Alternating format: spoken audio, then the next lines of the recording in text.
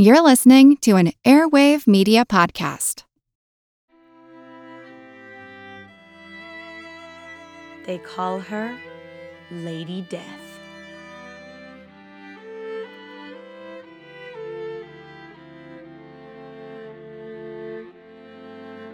Welcome, friend. I'm TK, your tour guide to the past, and you are listening to For the Love of History, the podcast where we talk about world history, women's history, and weird history.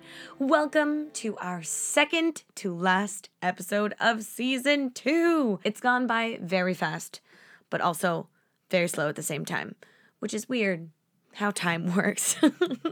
So I had originally planned another topic for this episode, but in light of recent events, I thought it would be more fitting to talk about a Ukrainian woman today. I am not a political expert, nor am I always up to date on current events, but I wanted to show solidarity and support for the Ukrainian people in the small way that I can. But you know what? Even small acts are important because small acts make up big things. And like it says in one of my favorite books, Cloud Atlas, what is an ocean but a multitude of drops? So this is my drop in the ocean of the support for the Ukrainian people. So, who are we going to talk about? We will be discussing none other than the sharpshooting historian by the name of Lyudmila Pavlichenko. So, grab your snack or settle into that pile of laundry that you're folding as you listen to my voice, and let's get to it.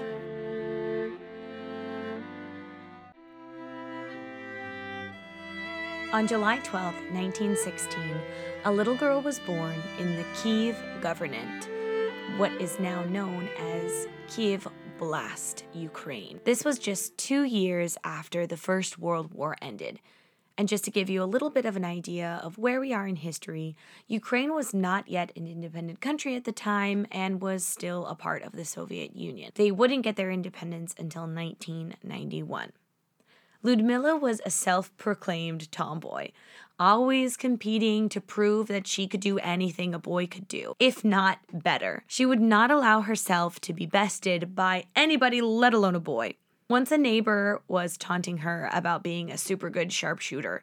He was just being like a real jerk, and this really got under her skin. So Lyudmila decided that she was just gonna shut this kid up by joining a shooting club and practicing super duper hard until she was indeed much better than him, which would turn out to be a life-changing event, but more on that later. Lyudmila lived a very ordinary life with her parents and siblings, going to school, spending time with friends, and playing sports, all the while continuing her shooting practice. After graduating high school, Lyudmila decided she wanted to teach history, a girl after my own heart. I love her. I love her so much. And I feel like that aspect of her life is not highlighted enough in other articles and books that I was reading, so I really want you to know that she was going to school to be a history teacher. Lyudmila was 24 years old, and she was just cruising along, loving school, doing great, and she was in her 4th year at Kiev University. She was almost done with her degree when the war broke out, and her dream of being a teacher was set aside for the foreseeable future. Lyudmila was a friggin' Spitfire and was among the first round of volunteers requesting to be part of the Red Army, the Soviet Union's army. When she went, the recruiting officer was like, "Sure, young lady, come on in here. We're in dire need of some nurses." But Ludi was like, "No, nurses are important, but I've been practicing shooting for like ever, so I want to be a sniper. I'm really freaking good." And by the way, I like to call Lyudmila Ludi. When I do research on specific people, I give them nicknames and I talk to them in my head to help me remember their stories better. So throughout the episode, I will be going between Lyudmila and Ludi, just so you know. So there's a little behind the scenes action for you. Anyways, I digress. Recruiting dude bro was not having this at all, But he had never met Ludi before. She was not going to back down.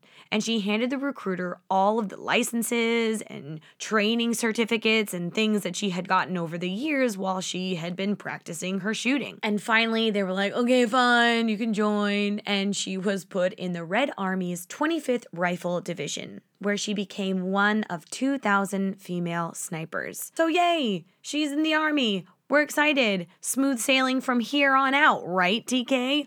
Wrong. Wrong, dear one. So wrong. Even though she was technically a sliper, she was technically a sniper, no one gave her a gun. She was given a frickin' grenade because they didn't have enough guns. And it was just her and her grenades for a while. That was until August 8th, 1941, when one of her comrades was wounded. He no longer had a need for his gun, so he gave it to Ludi. And if I could just pause for a moment and ask the universe why we know the specific date where she got a gun for the first time in the war, like why do we know this? Because I could not for the life of me find out why we know the specific date. But anyways, I will digress. Oh, hello. This is editing, TK. I found out why we know, and I feel very silly. Because it was the first day of the siege of Odessa, the battle that I'm about to tell you about right now. So I feel very silly. It was really bothering me, so I decided to look it up again, and I found the answer. So there's the answer. Okay, bye. So Ludi's fallen comrade handed her his rifle and was like, have it. And have it she did.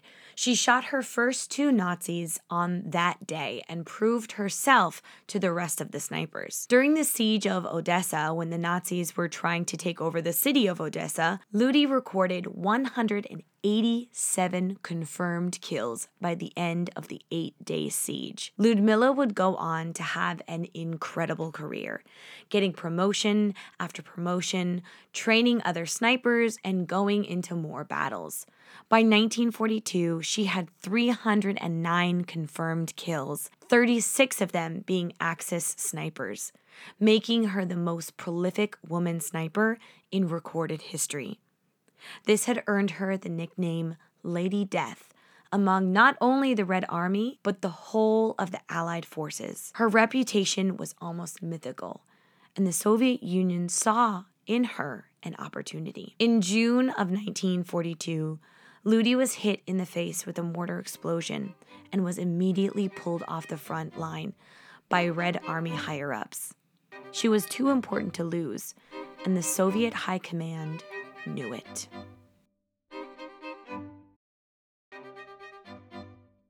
The Nazis were kicking the Soviet Union's arses. Joseph Stalin was like, WTF am I supposed to do right now? People are not down with the war like I thought they were going to be. We really need the US and Canada over here as like a second front. Please, we need to do something to rally the people behind the Soviet Union and get some help here. Some moral boosting shenanigans. And wouldn't you know it, the Red Army higher-ups were like, Stalin, Joseph, Joey, Joe, Jojo, we have got the person for you. Her name is Lyudmila, and people call her Lady Death. Jojo was like, hell yeah, let me call up Frankie D, aka Franklin Delano Roosevelt, and see if we can send her over to the US and drum up some support. So Jojo calls up Frankie D, and he's like, hey, can I send over the sniper to like talk to your people about the war and get some support and whatnot? And Frankie was like, sure, no biggie, send him over. And Jojo was like, no. Frankie, no. It's a lady. And Franklin Delano, Frankie D was like, le gasp, double send her over. We're very excited. So in late 1942, Lyudmila went to D.C. and became the first person from the Soviet Union that was not a political figure to be welcomed into the White House, which is super neat. When she got there, she was greeted by Frankie D's wife, First Lady Eleanor Roosevelt. Ludi and Eleanor got to chatting, and they became instant BFFs. Eleanor was a huge feminist, and a human rights activist, and loved all of the things that Ludi was saying about being a young woman on the front lines. Eleanor was convinced that she could take Lyudmila on a campaign/speaking tour around the U.S., just like I'm sure the Soviet Union was hoping/planned, in order to rally the U.S. and thus Congress to get the military over to Europe to create a second front line to help the Red Army. So off they went on tour. They were both super stoked. They were like, yeah, we're going to go talk to people, drum up support, show them that women are badasses and can do anything women can do anything men can do and better. But that is not what happened at first. The reporters had no interest in what Lyudmila had to say. They only cared about what she looked like. And boy, howdy, dear one, the amount of times I wanted to throw my computer across the room while I was reading what some of these reporters wrote, the limit does not exist, okay? So many times did I want to throw my computer, so prepare yourself for what I'm about to say. Some of the first questions the reporters asked after Ludi poured out her heart, her harrowing story of surviving a 3-day shootout battle with another sniper, were the following. These were the questions. Number 1, why is your uniform skirt so long? You look frumpy.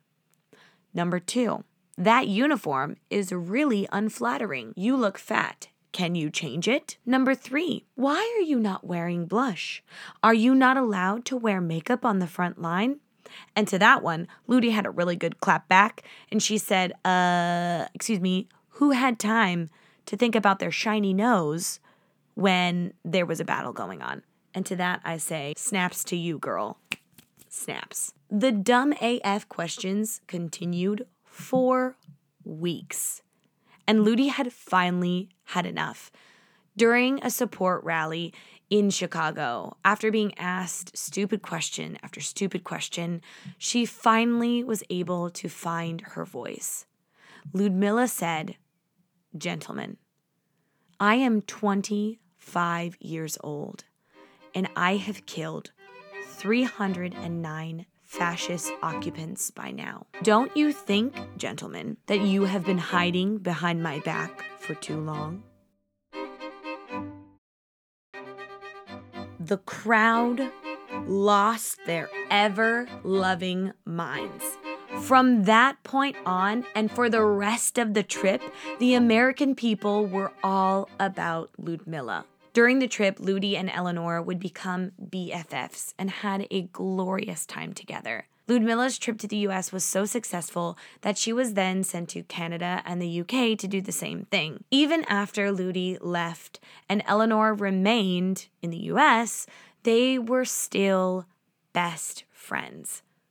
Despite Lyudmila and Eleanor's efforts, they would have to wait for a second line to form in Europe for another 2 years. Ludi would never return to battle, but went on to train hundreds of snipers. When the war ended, she received dozens of awards and accolades.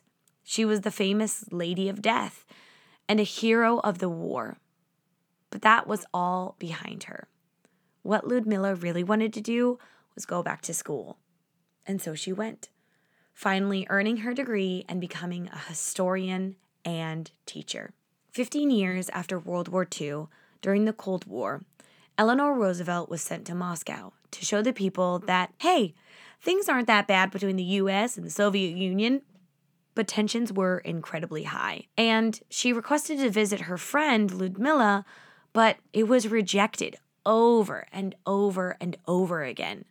Until finally, she put her big old former First Lady foot down and was like, listen, I am going to see my friend, and you're going to take me now.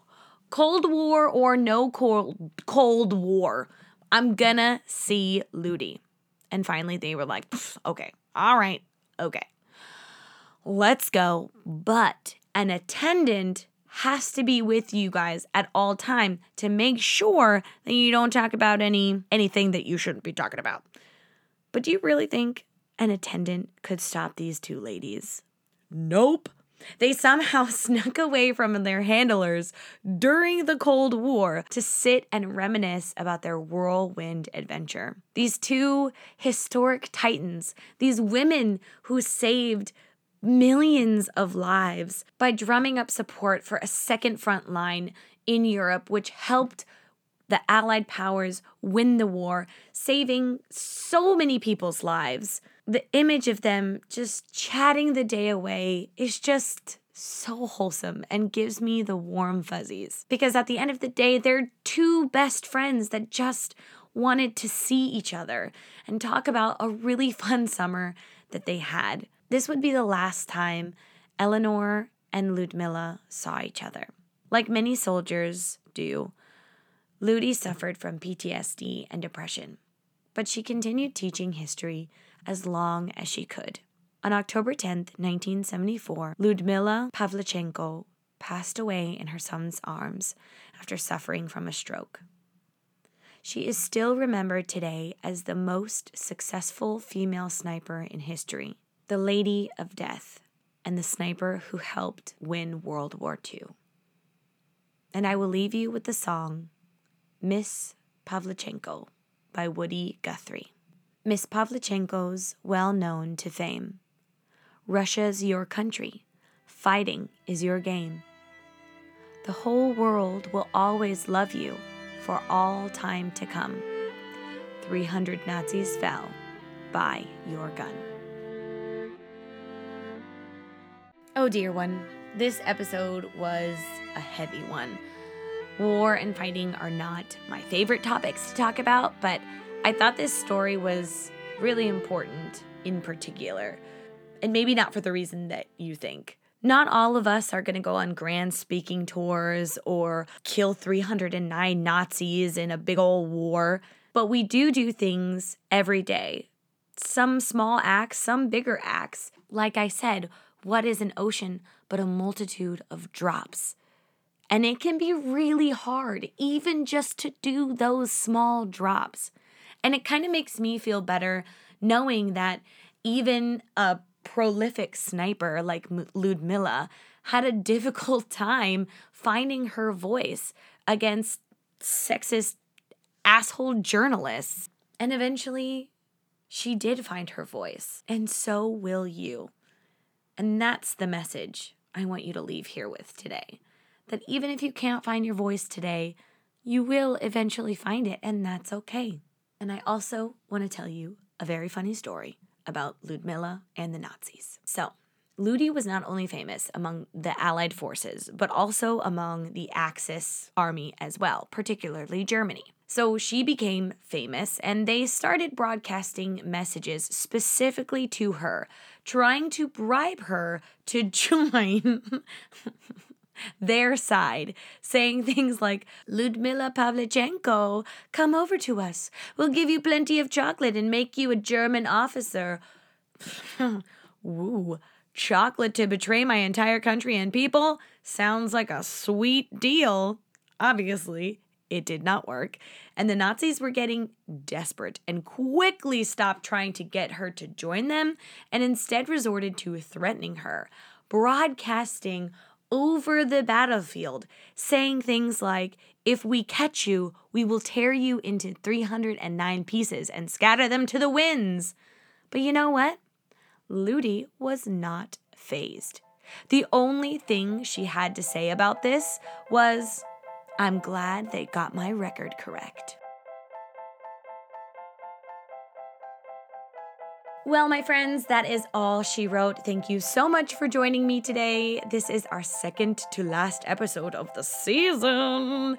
I have learned so much from uploading every week, and I plan to make a lot of changes in season 3, so I'm very excited about that. If you'd like to continue to support the podcast, please recommend For the Love of History to a friend or share an episode on your social media. If you got something out of today's episode, consider leaving a rating or review on your favorite podcast platform. And if you'd like to donate to the podcast, you can find links to Patreon and Good Pods in the show notes. All proceeds go to making the podcast the best it can be for you. And with that, I bid you adieu, my delicious little donut.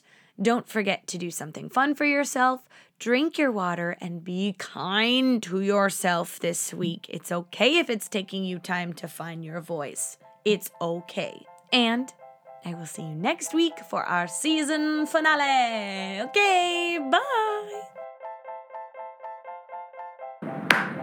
Why is there a metronome right now? Oh, okay.